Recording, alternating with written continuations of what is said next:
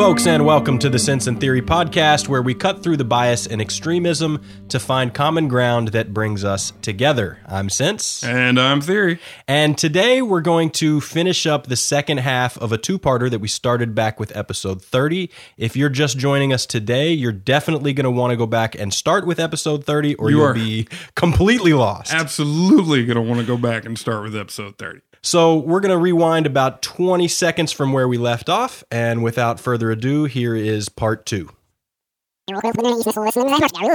No, you're absolutely right. Trump hasn't been civil since he entered the political arena, if he ever has been in his entire life, to be honest with you. And this old maxim, that we need to fight fire with fire, my question is, if you are matching the ugliness and instability of Donald Trump, what are you achieving in the bigger picture? I mean, so we just talked about Reid and McConnell locking the Senate into this like death spiral of you did it first, so now I'm going to do it worse, and it's like one-upsmanship. And meanwhile, they're destroying the Senate. You're not gaining anything. And I think it's the same thing with Trump. What does matching Trump mean for the country besides the slippery slopes and the unintended consequences that, all that stuff can lead to? It means that he won.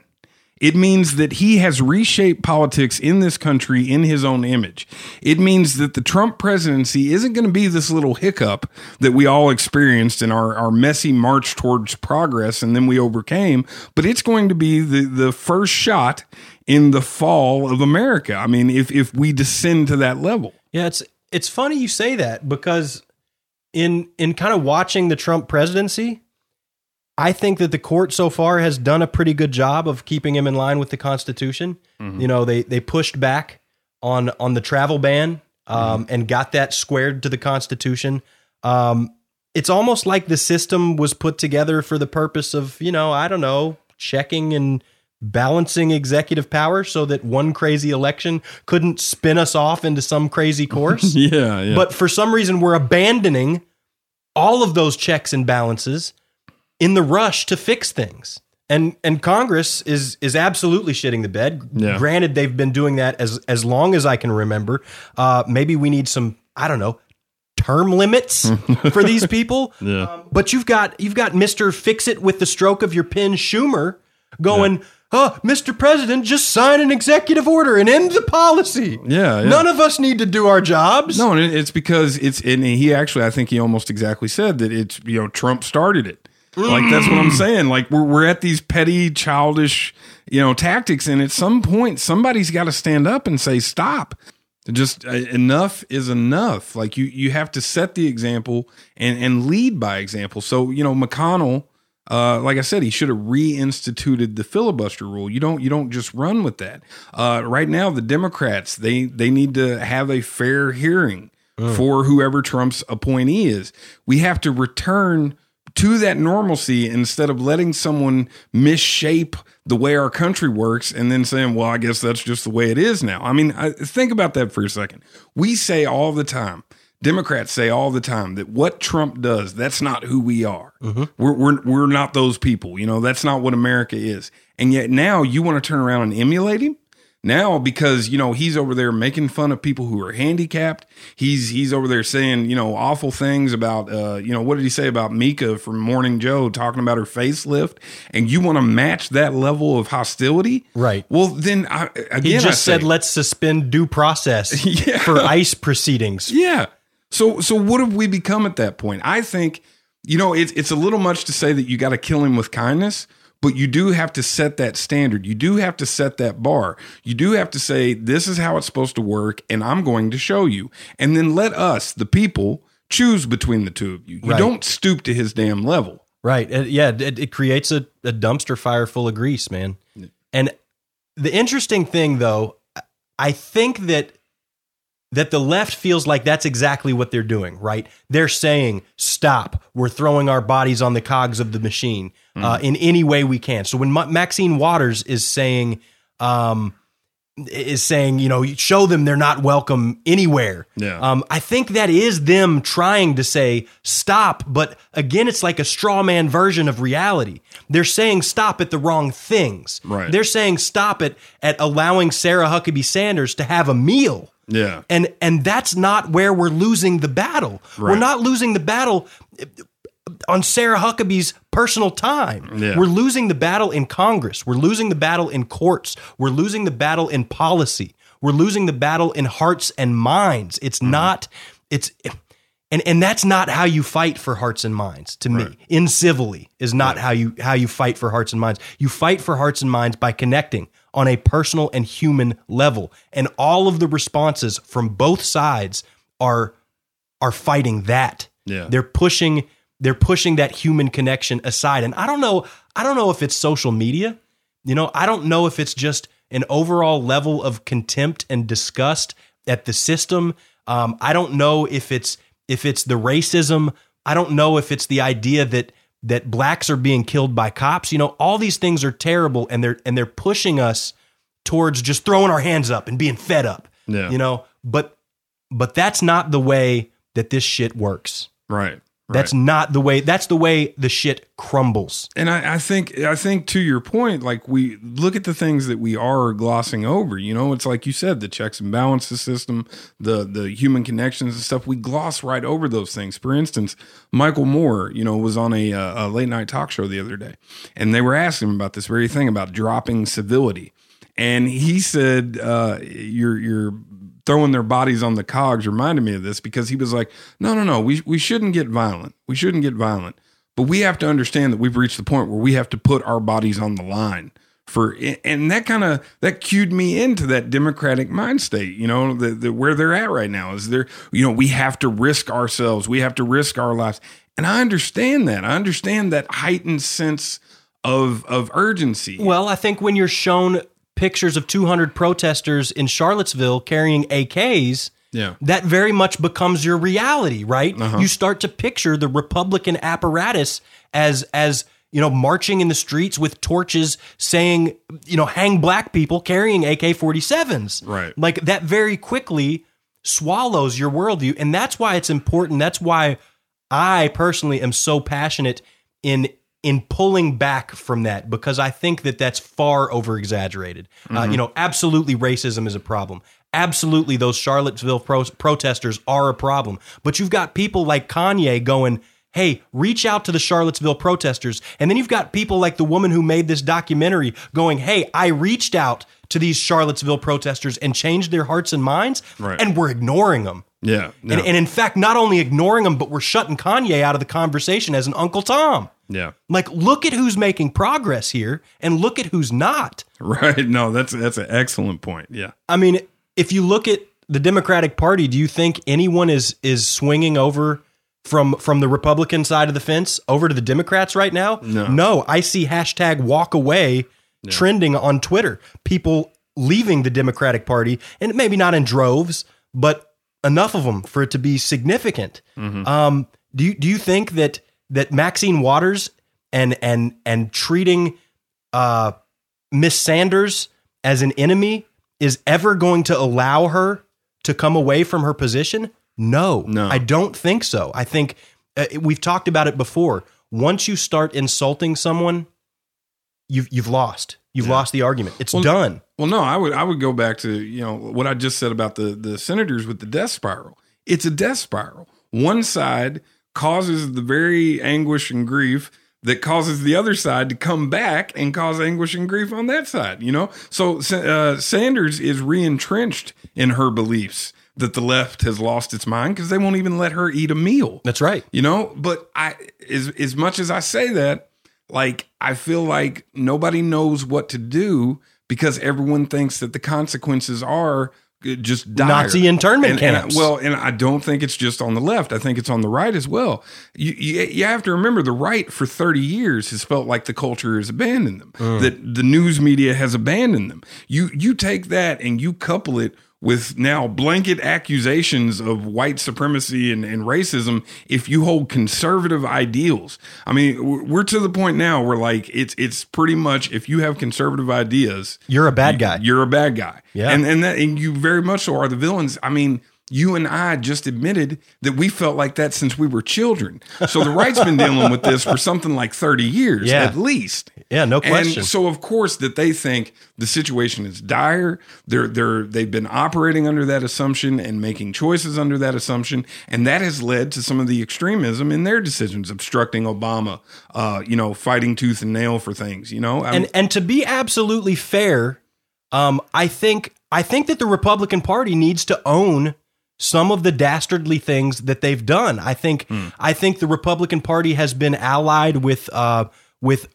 extreme right-wing Christian organizations that are absolutely atrocious and detestable. I think it's their job to kind of clear the air there. If they don't want that label, the same way we ask the incels to push out the extremists in their communities, I think the Republican Party needs to address the fact that the Westboro Baptist Church has considered itself a Republican-leaning organization. Yeah. Right?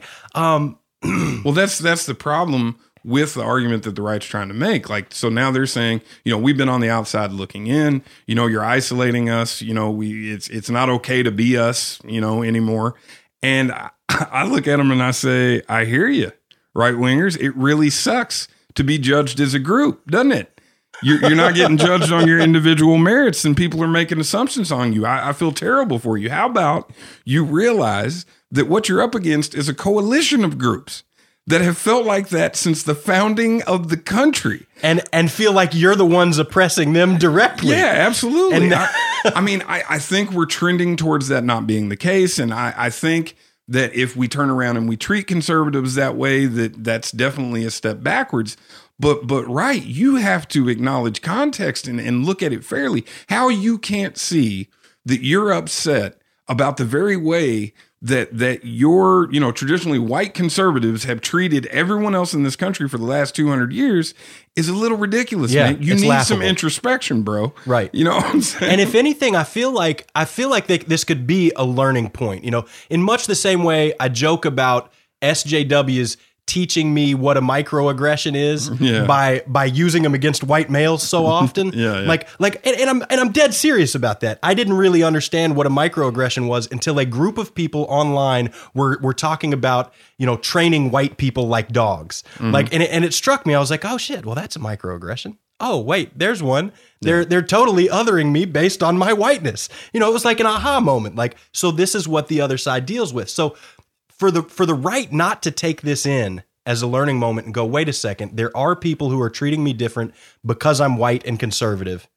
And this is exactly why I shouldn't do it to other people. Yeah. Like we're missing the entire point. Yeah. If that's not what's happening. And I think also that doesn't give you license. Like, so the broader point is, even though you do feel like it's dire, even though you do feel like you're under assault from the rest of the country or the left or however it is you choose to define it, that doesn't give you license to be an asshole. It doesn't give you license to double down and do the exact things that you've been accused of.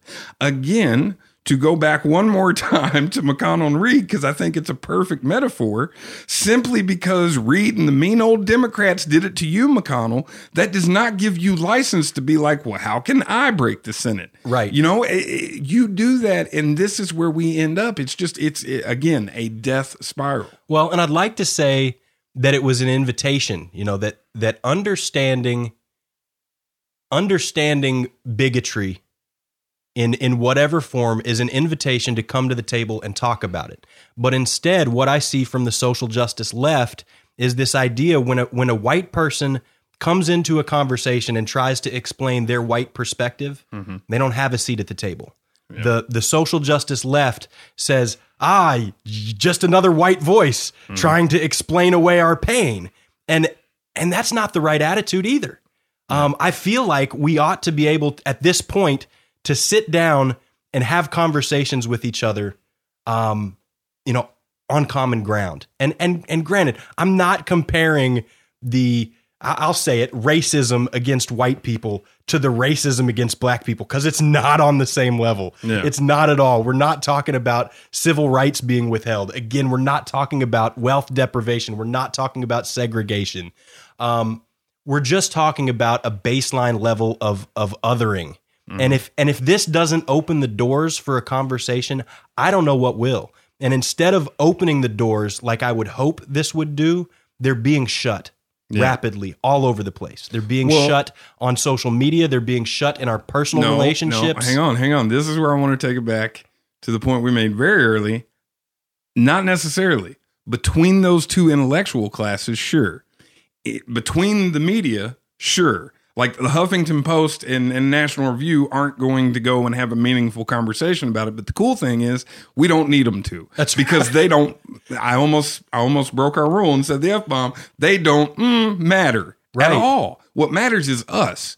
So can we have that conversation? And I'd say absolutely yes, we can. We absolutely can if we stop just letting them tell us what we need to do and what we need to think. And I'm not just going in on the media here. I'm saying the academics, man, the just all these people who are having this political argument and stuff, they are dictating the terms to the rest of us. Right. And under any other circumstances, we'd be super mad about that.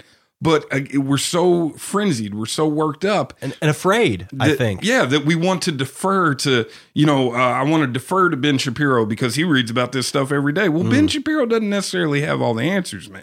I watch Ben Shapiro every now and again, and I'd say emphatically, Ben Shapiro doesn't have all the answers, man. No, he emphatically, But you have a much better chance of, like I said, talking to your neighbors and starting that coalescing ball of ground support for reasoned and common sense positions than you ever will with arguing with somebody randomly on Facebook on a thread on the bottom of Laura Ingraham or Ann Coulter's post. I promise you that. Right. Because that place it's a hive of scum and villainy. I mean, it's like YouTube comments. Like you got to stay out of those places because all they are people who completely buy into the idea that this is a game. Right. That's at the end of the day, they think this is a game in much the same way those two intellectual classes do, because that is all it's sparring for them. Yeah, exactly. For us, it's the rest of our lives, and it's our kids' lives, and it's our neighbors, and it's our friends, and it's our family. Yeah. I'd take that point and say, invite Uncle Jimmy back to your barbecue. He's a Trump supporter. Invite him back, man. Have a civil conversation. If it gets a little heated, step back. Explain that it's heated. Stop, explain your point of view to him, allow him to explain his point of view to you. But what that means is understanding that his perspective might actually have some legitimacy to it. Yeah. His conclusion may not. Well, but the dire position that the left now finds themselves in, they feel like they don't have time for that. And I think that the idea of how the left approaches the situation is perfectly encapsulated in something that Dr. King wrote. And I'll at least say that, when the subject comes up, this is what I'm always bombarded with. So let me read a paragraph from Dr. King's letter from a Birmingham jail. Awesome. Okay? He says, "First, I must confess that over the past few years, I have been gravely disappointed with the white moderate.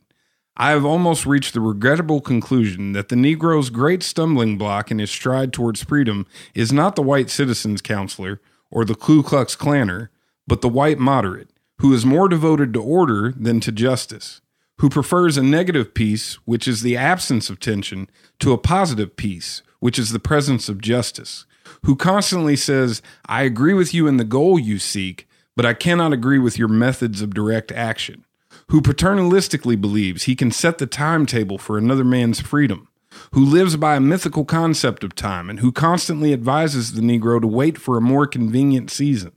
Shallow understanding from people of goodwill is more frustrating than absolute misunderstanding from people of ill will.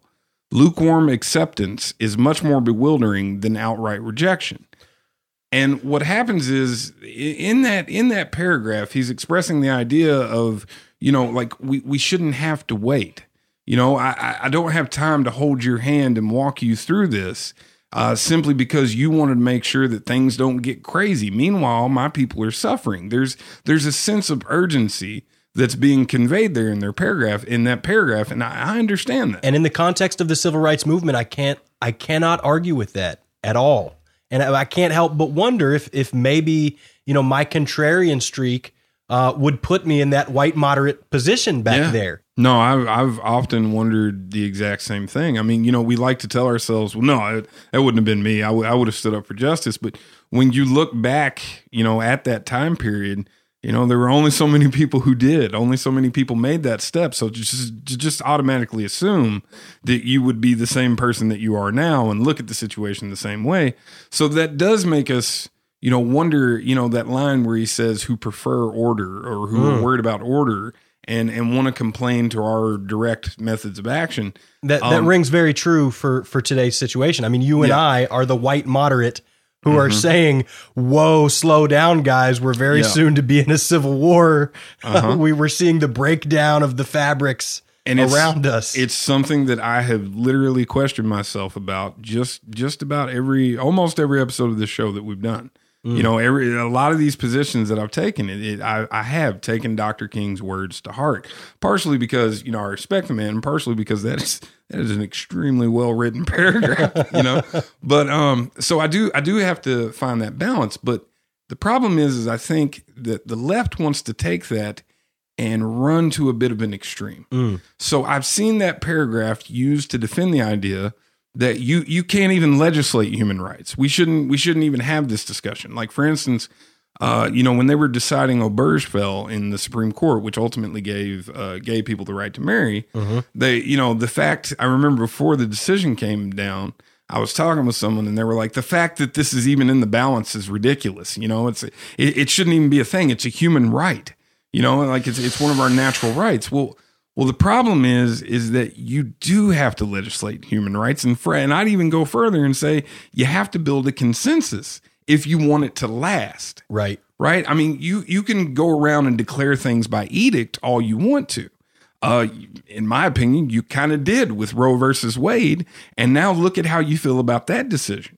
Right? It's on shaky ground. What do you mean it's on shaky ground? Well, I mean, I know I hear calls from the left. That's one of the big rallying cries right behind this Supreme Court justice is, oh my God, if they tip the scales far enough, they can overturn Roe versus Wade. Like, right. What does that mean? Well, I think that the left likes to make the case that if you put anybody from the right on the Supreme Court, they're going to overturn Roe versus Wade just because of partisan, you know, ideology. But it's a little bit deeper than that. Roe versus Wade is sitting on some very shaky legal ground. Roe versus Wade is based on the decision is based on a 1958 case that came before the Supreme Court that was called Griswold versus Connecticut. In that case, you had. Are we going on a family vacation here? Well, we're doing a Supreme Court vacation here that Terry loves so much. But anyway, Griswold wanted to buy contraceptives. And the state of Connecticut made a law that said that single people could not buy contraceptives. That is a ridiculous law, but, you know, it's 1958 and, you know, Puritanism. What you going to do? Yeah. So Griswold fights that all the way to the Supreme Court, and the Supreme Court decided in an outcome that I'm really glad for that Griswold could, in fact, buy contraceptives if he so chose to do so. Here's the problem. The way they decided it was that they said that the Constitution grants a right to privacy. The implication being that when I walk up and I say I would like to buy contraceptives, you can't say, well, are you married or are you not married? Which amendment is the right to privacy? There's the rub. See, there is no part of the Constitution that says that we have a right to privacy. You have the Fourth Amendment that protects against unreasonable search and seizure. The First Amendment says you have the right to free speech and, you know, freedom of religion. You can look at all these amendments and kind of get an impression that that's what they were going for. And is that what the Supreme Court did in that case? That's exactly what the Supreme Court did, but ultimately it does not say that you have a right to privacy. Right. So when you say it's on shaky ground, and I think you're going to connect Roe versus Wade to this case, but this is the shaky ground you're talking about? This is the shaky ground because in the decision for Roe versus Wade, they absolutely cited Griswold versus Connecticut and the right to privacy. So they said that when you go and you ask for an abortion, that is protected under the right to privacy that you have. Well, it's funny because I like a right to privacy. I think we deserve a right to privacy. However, if our right to privacy is enshrined in one obscure Supreme Court case, that's scary to me. Like maybe we need a constitutional amendment to cement our right to privacy. Well, and it's what speaks to my point, and a broader point that I've been making about the Supreme Court on this show for a while. The Supreme Court can say those things. They can, you know, we can put a judge in there that will be like, well, If I hold the Constitution up like this and I look at it sideways, I can find this right. They're using the Bible code. But ultimately, that's and forgive me, I don't know the number, the vote count in that decision. But let's say it was 5 justices. That's still 5 justices saying it's that way because I say so. If you want a right to privacy, the right way to do it is to legislate it or to pass an amendment that says we, the American people, have a right to privacy. If we had an amendment that said that, there would be no question of Roe versus Wade being overturned because the Supreme Court wouldn't have a pot to piss in when it come to turning it over. Well, so back up for me. How is Roe versus Wade connected to this decision? Oh, I'm sorry. They cited the right to privacy, and the right to privacy of was established. A woman's in this case. her body autonomy is established under the right to privacy. And so Griswold is where the right to privacy came to be. I see. So I quickly see a solution becoming very clear. Like, Congress, get off your butts, talk to the people. Yeah. I think a right to privacy would be bipartisan support across the board. In today's climate? When we're looking at social media slurping up data, we're looking at big data. I think that sets up a framework for creating some rules on how that data is used. Not only does it do that, but it solidifies, Roe versus Wade. Yeah.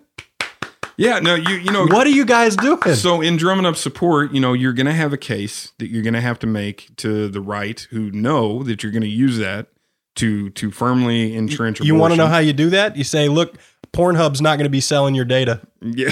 Well, yeah, you use all the other benefits. Have you seen the crazy lists of like Republican states, the porn they look up? It's atrocious. No. I guarantee you, man, that's how you get to the hearts of Republicans on this issue. You say Pornhub's not going to sell your crazy porn data. Well, I think there's, like I said, with an amendment that gives us the right to privacy, I think there's a bevy of things that you can sell that amendment to a whole swath of special interest groups. And I don't think there would be any problem. I don't think you want to be the guy in today's age that stands up and says, you know what? No, Americans don't need privacy. There's no right to privacy. And there's a lot to be said about how it would be written and stuff. Sure. But my larger point there is that's building consensus. That's going to each of those groups and treating their concerns as legitimate, like you said with Uncle Jimmy, and saying, "Hey, man, I see your concerns. Let me make you this counter offer. Let's see if we can get support here. Let's see if we can get support there." And now you have firmly established in the bedrock of the country a principle.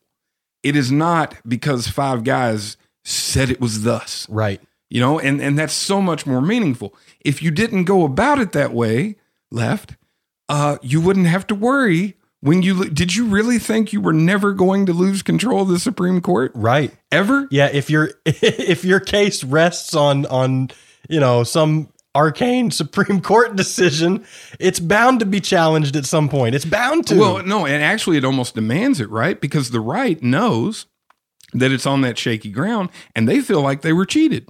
So that's built resentment. That's what happens when you don't legislate human rights. Right, because on the other side, the right is going, we've had to put up with baby murdering for 40 years, right, because of this shaky decision. Yeah, so they're sitting there rubbing their hands together. They're like, "Oh, let us up in there," And so, is that really the way we want to run the country, man? No. Like, so now the right's gonna undo it. Now the left's like, "Oh, let me back up in there." I mean, what have we done?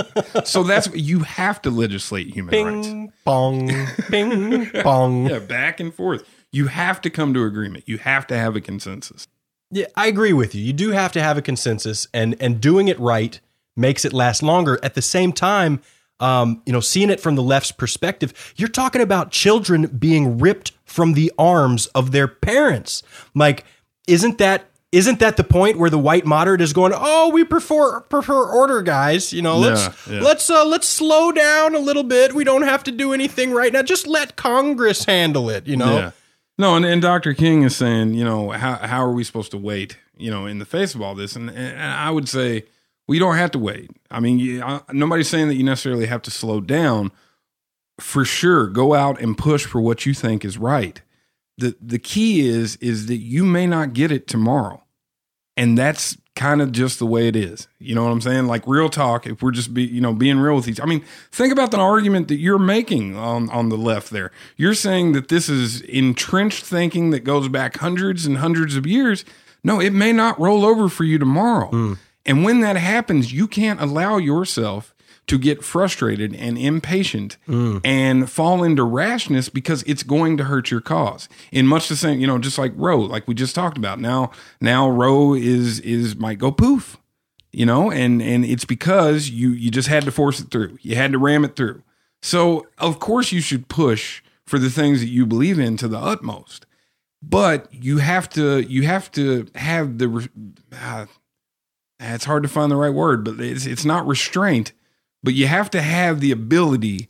Dare I say civility? Yeah, you have to have the civility to not let yourself fall into rashness, when you don't get what you want. And that's because there are other factors at play, right? But the thing with Dr. King's letter is it's his case is very, very strong when we're dealing with as close a thing imaginable to an objective good as we can ever get in the civil rights movement. I think that's a good point. And honestly, I find using Dr. King's words in today's context is a little bit insulting, because let's be honest, man, for all of the bluster of Trump and all of the things he said, nothing happening in America today is anywhere near lynchings, segregation.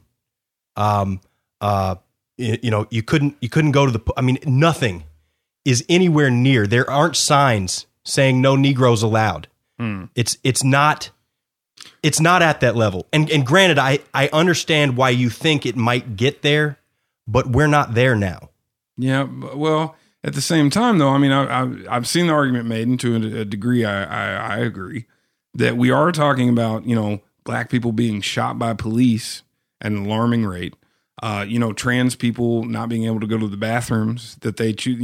That's reminiscent of segregation to me. It's absolutely reminiscent. There are things that I get it, that it matches that tone to a degree. Even though I also agree that when we're talking about, if there were signs that straight up said, Latino people cannot eat in this restaurant. Right. Or no trans allowed. Right. I mean, and don't get me wrong, I am not trying to wipe that away, because I feel like no one should be able to ask a trans person for their ID, or any person. I don't care if you're trans or not. No, let's be clear. No one should be asked for ID to enter your bathroom. It sounds like you believe in a right to privacy, huh? Yeah, absolutely. Yeah. Maybe that's a throwback to that. Yeah. So it's not to minimize the struggle. Right. God, and it's so hard to say this without falling directly back to Dr. King's letter, because anything I said, let's try to pass the law right. I'm championing order and just wait. Well, but I don't think we're at that level. Well, one of the things that we have to recognize is all those things are important. Again, the trans rights, the Black people redlining and things like that, and the situation that they're in, all those things are important. They are not the only things. There are other considerations. So when we take Dr. King's message, how far out with that does it extend, right? That's the problem, is that we're not going to sit here and rank this interest is more important than this interest, but I am going to tell you that there are two interests that I think are worth considering. I don't know which one's more important. That's the conversation that we have every week and every day as Americans. But we have to think, if you're convinced of your own righteousness, is no roadblock tolerable? Can we not pause at all to discuss this? Are we justified just to rule by fiat, kind of like, the Supreme Court? Because what happens is now, if our morality is the only thing necessary by which to pass a law, then we are at the whim of the moral majority, correct? Well, I remember, not when I was a little kid, that's who was in power, right? Reagan went into office on the moral majority. Now, are Reagan's values what you want to start declaring edicts and start saying that this is what we're going to do, and no, we're not going to talk about it because it's the right thing to do. You always have to remember that damn slippery slope that comes up all the time. And the pendulum that swings back the other way. I don't really want to see a situation where both sides feel like the only thing left to do is fight, especially in light of progress that we have made via legislation, right? So I agree. There comes a point where it's time to pick up the pitchforks and torches. Right. I absolutely agree. 100% agree. Maybe it's my white privilege that keeps me from seeing this as that, but I don't think it is. You know, black people are getting shot at a higher rate than white people. It's true. I think the stats show that it's not a huge gap. Yeah. You know, we're not talking about an unsolvable problem either. We've just started talking about excessive use of force. I feel like we ought, in order for all people to have a better world, we ought to be able to roll back police abuses. Yeah. We ought to be able to find a way to stop the justice system from being racist, right? I very much, like you just said, if we rush into it in 10 years, when the pendulum swings back again, you've got court cases on shaky ground that can be upended. I want to build firm, solid foundation. And I understand sometimes that needs a fight. Well, is not the case that Dr. King was making very much so in the context of the idea we'd had slavery and then we'd had Jim Crow for I don't know how many years. Right. Well, we don't have Jim Crow right now. We might have problems, but we're not a country full of racists the way we were in 1950. So what other options are on the table to us? See, Dr. King wasn't looking at those other options. Right. Dr. King did not have those options. Yeah, Dr. King didn't see the strides that we made. He didn't see the progress that we have made. So he's dealing with a somewhat fundamentally different situation. I wouldn't even say somewhat. I think the left is worried about us sliding backwards. Yeah. When Dr. King was fighting out of the pit, right? And the left is trying to keep us from sliding into the pit. So they're very much different situations. Yeah, yeah.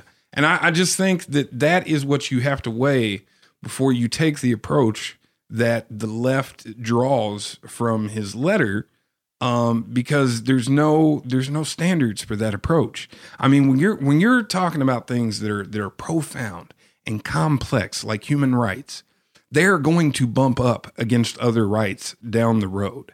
There are deep and lasting implications anytime that we say, you know, for instance, look at the Masterpiece Cake Shop thing. We have the right to religion bumping up against gay rights. That's right. You know, so you're going to have these conflicting things that happen.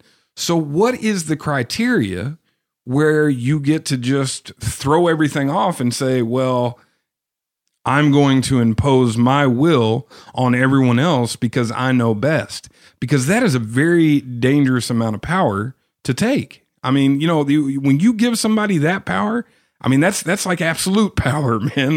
That's I don't have to go through checks and balances. I just get to impose my will on you who don't know any better. Yeah, and I'd say, man, C.S. Lewis says, of all tyrannies, a tyranny sincerely exercised for the good of its victims may be the most oppressive. It would be better to live under robber barons than under omnipotent moral busybodies. The robber baron's cruelty may sometimes sleep. His cupidity may at some point be satiated.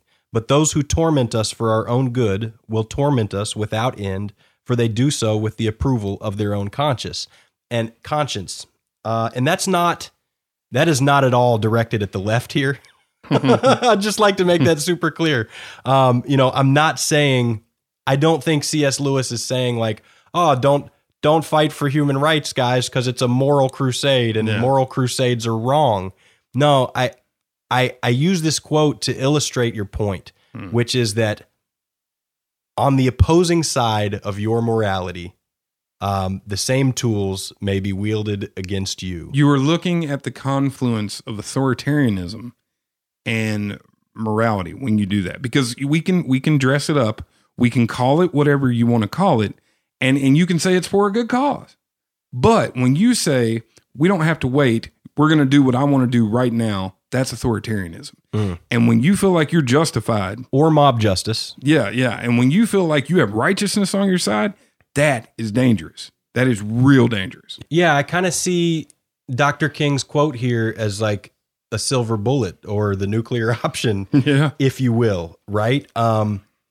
And what I mean by that is we can take his words and apply them to anything we feel morally righteous about. The key is in weighing when that time comes. And I don't think the nuclear option should ever be off the table.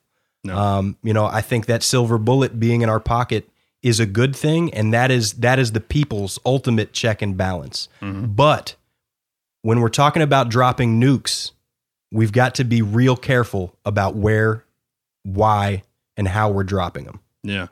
And that's, I think, that is the overall point to the whole episode, is that it would seem like we are on the path that may very well end up with somebody dropping a nuke. There was a point at last week, or during last week, sorry, where I said to you, I said, man, if somebody like takes a pot shot at the president tomorrow, this whole thing's coming undone. That's what it felt like. It felt, remember the Russian sub story that I told about the guy who just happened to save us from, I felt like that Cold War edge of disaster is where we were sitting. And that's, I think, ultimately this pace, this tone and tenor that we've established, if it keeps up, if we keep running at this speed, we guarantee it. Well, one of two things is going to happen. We're either going to get complete and utter apathy. One side is pretty much just going to give in. Is just going to never completely roll over. Well, maybe they're ground into submission. But perhaps we start seeing 40% voter turnout, 30% voter turnout. Well, no, see what I think, and that goes back to the two intellectual class, because I think what I mean by apathy, you can't keep people that upset at Trump every day. You can't bombard them with news every day before people start to just tune out. Just like I don't know what you want me to do. And just turn the TV off and stop paying attention. The other scenario is yes, it is the nuclear option. It is fighting in the streets. And we've already seen at the inauguration last year, we were burning limos and destroying businesses. And say what you want to say, but that's where we're already at. It's the congressional baseball shooting. A couple years ago when the Black Lives Matter guy was mowing down cops. Yeah. In fairness, he was not officially with Black Lives Matter, but that's what we've already got a pretty crazy baseline. You've got to stop ratcheting this up, or that's what's going to happen. Right. And I think the question becomes, how do you do that? Right. At the end of all our episodes, we like to say, how do you do that? Well, I was fortunate enough, and I say that and I mean that. I'm so sincere about this. I read a piece by a guy, and his name was Ryan Fazio, and it's on Quillette, and we will most certainly have a link to this man's piece in our show notes. But it's entitled, "Politics Are Not the Sum of a Person." And it came out this week kind of in response to everything that we've seen. That sounds like flawed messenger material. And it's a lot of things, man. There is a lot of good stuff in this article. I would like to read some pretty healthy quotes from it. So here's the first one. Politics is important, but it is only a means to an end. Human flourishing, or the good life, is the proper end of social life. Government plays but a part in laying the foundation for people to flourish in society. We want a relatively stable and effective regime so that we can be free to pursue better, more satisfying things. We have the space and luxury of pursuing all of them today, even if the political radicals say otherwise.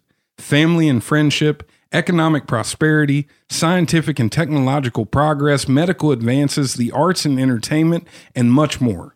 There is far more to life than politics. We study it only so we don't have to worry about it very much. We owe it to our forefathers to not allow it to overtake the finer things in life. And that's key. Politics are the means to the end. Is there an argument in there that some of us are so disadvantaged that we're removed from those finer things in life, the technological advances? Like taken as the whole, I honestly believe no. And I welcome anybody who would like to come on the show. Feel free to email us and make the case. I think that there are people who are experiencing barriers, but I'm saying like as a whole, as a society, because that's, you have to look at it broadly. And no, I don't think so. I think things are at a point now where they're not perfect and they're not the best that they can be, but they're better than they ever have been. They are better than they ever have been. I think that's an important thing to note. And that's not to say, you got enough. Don't stop fighting. But it is to say, maybe it's not time for the nuclear option. Right. If we've been slogging through the muck and getting to the top of the mountain, why quit now? Which way are we trending? And I it's hard to make now that I'll fight that tooth and nail. We are not trending backwards. I will add the caveat that if you take a very narrow view of the last couple years, and if we allow this not to be the hiccup, that time that we accidentally elected the reality star and we cement all these things that are happening, then maybe you can make a really good case for the idea that we're trending backwards. But prior to the last 18 months, no, we absolutely were not. Thank you. You know? So I also, there's another quote in this, like I said, wonderfully well-written piece. He says, "There is so much more by which to judge a person than his or her politics. Honesty, thoughtfulness, compassion, judgment, industriousness, prudence, self-control, their interests, aptitudes, personality, piety, and sense of humor. Human virtue is so vital, vast, and multidimensional that it would be foolish to excessively personalize or overemphasize a person's politics. Not to mention, most people don't even spend more than a little time and energy considering politics, so how could it be central to their character? Most people obviously realize these things, but fewer people are acting on it. Shared experience and common ground outside of the politics is key to reminding people of this truth." And I think if you're listening to that quote and you might be waffling on it a little bit, keep in mind that 50% of people in this election did not vote. Mm-hmm. Among those that did, it was a 50-50 split. If you're looking at America on the basis of Nazi Republicans versus commie leftists, man, there's half that aren't represented. There's a bunch that voted independent, and that leaves a couple of extreme wings, less than 25% of the population on each side. I don't know what the numbers are. Maybe it's more like 12% on each side. That's a minority. Right. So if either of your assumptions about each other are correct, at best you're correct about the minority. Mm-hmm. The other people disagreed so much that they didn't even show up to vote. Yeah. And some of it might have been apathy. I mean, I look at you and me. A year before this show, you and I were leading perfectly normal lives without a firm grasp of postmodernism or dog whistles. We weren't, sure. Hell, I couldn't tell you the name of one Supreme Court decision before I started this show. You go. And I would choose to read about those because they interested me, but it wasn't everyday life. I was able to appreciate those finer things and get a much more, broad view of reality. That's the thing. I mean, politics, they are important. And we should definitely pay attention. But at the same time, we have to keep that human perspective. We are losing that human perspective. And I'm going to tell you right now, one of the big reasons is because of Twitter.com. And social media in general, man. Absolutely. And we've talked about it on the show quite a few times, how this directly removes elements of humanity from the picture. I mean, we are distilling our ideas, our outrage, our feelings down to 240 characters. Yeah. And that's impossible. And that's not to say everyone's doing it all the time, but no, it's millions and millions and millions of us, and it's our kids, and their noses are right there all day long, engaged in this distilled outrage machine. Mm-hmm. And that's what it is. Cause think about it, man. Well, it has its own rules, right? And it's got its own, set of standards and everything else. When we started doing this show, we had it in our mind that, I was like, we should jump on Twitter, obviously to promote the show, but we should jump on Twitter so we can keep our finger on the pulse of the conversation that's happening. But it was like a sideshow. It was like, this game over here, that intellectual argument that's going on. Mm-hmm. But I'm telling you right now, this episode in part exists because you and I lost a little bit of perspective. We got trapped in that world where it's just constantly two intellectual classes bickering with each other every day in, night and day, and you very quickly begin to think that that's what real life is, and it's not. And I think that happens in a slew of ways. Over the course of social media and with the news, they make us think that about food. They make us think that about love and all sorts of things. But politics gets pretty dangerous. Yeah. Because, I don't think, I think we need to rest part of the blame squarely in Trump's lap for this. Trump is the first president to engage with a population on Twitter. Yeah. And if anyone's to take criticism, I got a lot to dish out for distilling the White House's message down to 240 characters. And through the filter of Twitter. I'm of the camp that believes that people need to become educated about the system that creates their laws, that govern them. You can't do that in 240 characters. It is the total opposite of that. If I want my president to be writing books and speeches, and describing the reasons for his actions and weighing the consequences versus his own morality. Mm-hmm. These are the types of presidents that we need to be nurturing and building and creating. And I'm looking at 2020 and I don't see any candidates that can frankly touch a reality star. Yeah. I mean, it's scary. Yeah. And the Democrats aren't building those candidates either. Like you said, they're buying into that same outrage machine. Yeah. What does that do for us come 2020? Yeah. Well, I think, again, it continues to agitate this. I think the lesson that I learned was I used to understand way better that there was bad stuff in the world and that there was good stuff in the world. And I understood that there was a bit of a balance to that. Like overall, when I look at the world, it isn't skewed one way or the other. It balances out. There are inequalities, there are equalities, there are achievements, there are setbacks, And I understood that way better before I got involved in that Twitter grind, if you will. And I think one of the things that I've done to overcome that in the last few days is I've reminded myself that, by and large, people don't turn their neighbors away. You know what I'm saying? Like people don't, they help those in need. I can remember any time that you see a disaster, it doesn't matter, white, black, Muslim, Asian, it doesn't matter. Everyone helps one another. To me, that's who we are. Yes, there's ugliness out there and there's going to continue to be ugliness out there, but that good is still out there too. And when I have the outrage machine telling me about the worst things that side did and the worst thing, in fact, to the point where neither one of them are even really touting their own achievements. They're just telling me what the awful thing was that the other side did. It's really easy to forget that. And it's really easy to start dehumanizing people. Yeah.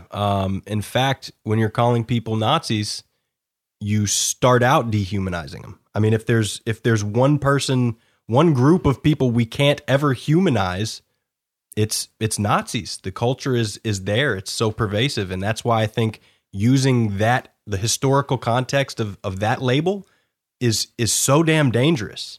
Because it's not a matter of stepping. It's a lot like we talked about earlier. It's not about stepping towards the pit. It's about putting you in the position of crawling out of the pit, right? Mm-hmm. We're not worried about dehumanizing people. At this point, we have to humanize the people that you've deemed Nazis.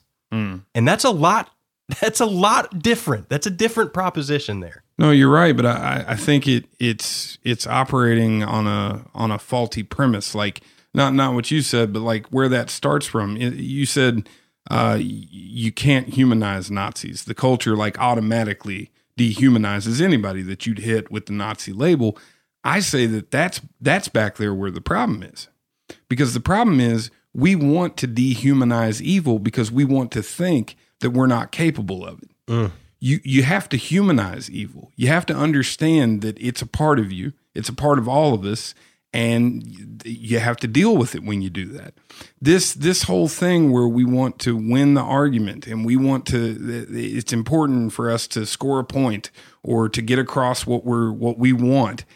It's a lot easier to do if you think you couldn't ever possibly hold the view on the other side because it's evil and it's like the Nazi, and now it becomes dehumanized. But when you realize that, for lack of a better term there, but for the grace of God go I could just as easily have held those views and still, for the most part, be the person that I am, that makes it real hard. But that difficulty forces you to confront it. It forces you. It's like Daryl Davis or the lady with the Netflix documentary. It puts it right in your face, and now you either got to deal with it and grow, or choose to be an asshole, evil, or choose to be evil, to be evil. And I think if anyone's, I think we're all losing right now. I think on all sides we're losing. I don't care if you're oppressed or you're in the majority or you're privileged. I think we're losing. Yeah. The people who are winning are Daryl Davis. Daryl Davis converted, 200 KKK members by approaching them, by breaking bread with them, by sitting down and having meals. The grand wizard of the KKK was coming to Daryl Davis's house by choice, at first with a bodyguard and later without, for years. Mm-hmm. For years. This Netflix documentary, everyone listening right now, if you don't go watch it, you are doing yourself a disservice, because these people are right now showing us exactly how it's done. And I don't think anyone on the right or the left is approaching those numbers, man. LeBron in the pocket, I'm telling you. I think that puts a pretty nice bow on the episode. And I think without further ado, we should turn it over to our fact checker extraordinaire and world-class producer, Beanzo, to pick us apart on all the numerous things I'm sure that we dropped in this 2-hour epic. Expect no compromise here, folks. Buddies, every week at the end of the show, I come out here and brutally pick apart Simpson Theory. Frankly, even I have to admit that at times, I get a bit theatrical with it. Sometimes, though, the situation calls for seriousness, and I agree with Simpson Theory that events over the last couple weeks demand a sober approach. Last week, all 6 of you that listen to this podcast, and Theory's mom, of course, sat through an hour of this show without the warm, gentle embrace of a Beanzo segment to console you at the end.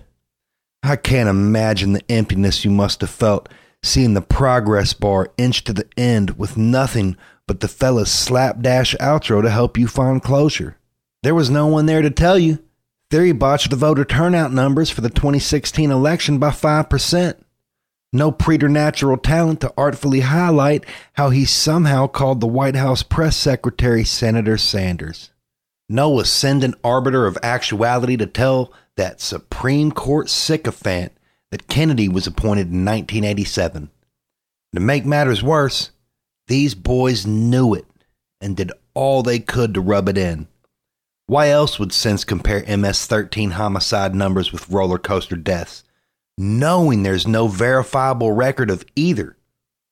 Or shamelessly ignore 6 years of Barack Obama's presidential tweets? The only other explanation would be that they are the kind of podcast hosts who plan to aggressively recommend their listeners watch Miss Dia Khan's excellent documentary, White Right, Meeting the Enemy, without bothering to even learn her name. Clearly, you folks deserve an apology. When you let people down, the right thing to do is man up and tell them you're sorry. So, from the bottom of my heart, I sincerely hope Sense and Theory do that. Fellas, back to you.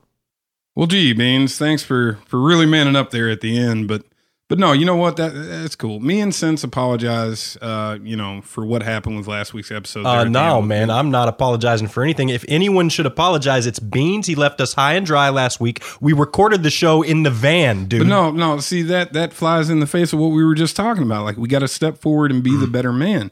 And I mean, the country has to do that because I'm telling you right now, man, things are hanging by a thread. It's pretty tough out there. So it's going to be forever, or it's just going to go down in flames. Yeah, no, it's like feast or famine like that. And it's going to be a long, hard road to get where we need to get. So, I mean, we're all going to have to come together. Well, you can tell me when it's over if the high was worth the pain. Well, I mean, I'd imagine you'd be there, but yeah, I mean, I suppose it'll all be worth it if we're able to come together and unify the country, you know? I got a long list of ex-lovers. They'll tell you I'm insane.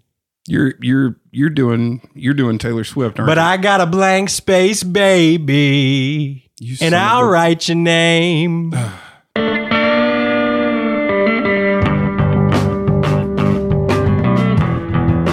Hey folks, I'm Sense, one half of the Sense and Theory podcast. I'd like to take a second to thank you for listening. It's your time and attention that makes this show worthwhile.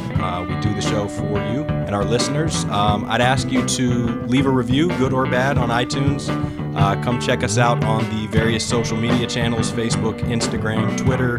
You can find the links in the description to the show. And if you want to reach out with a comment, joke, funny anecdote, you want to call me an idiot, senseandtheorypodcast@gmail.com. We'd love to hear from you. Thanks again, folks, and we'll see you next week.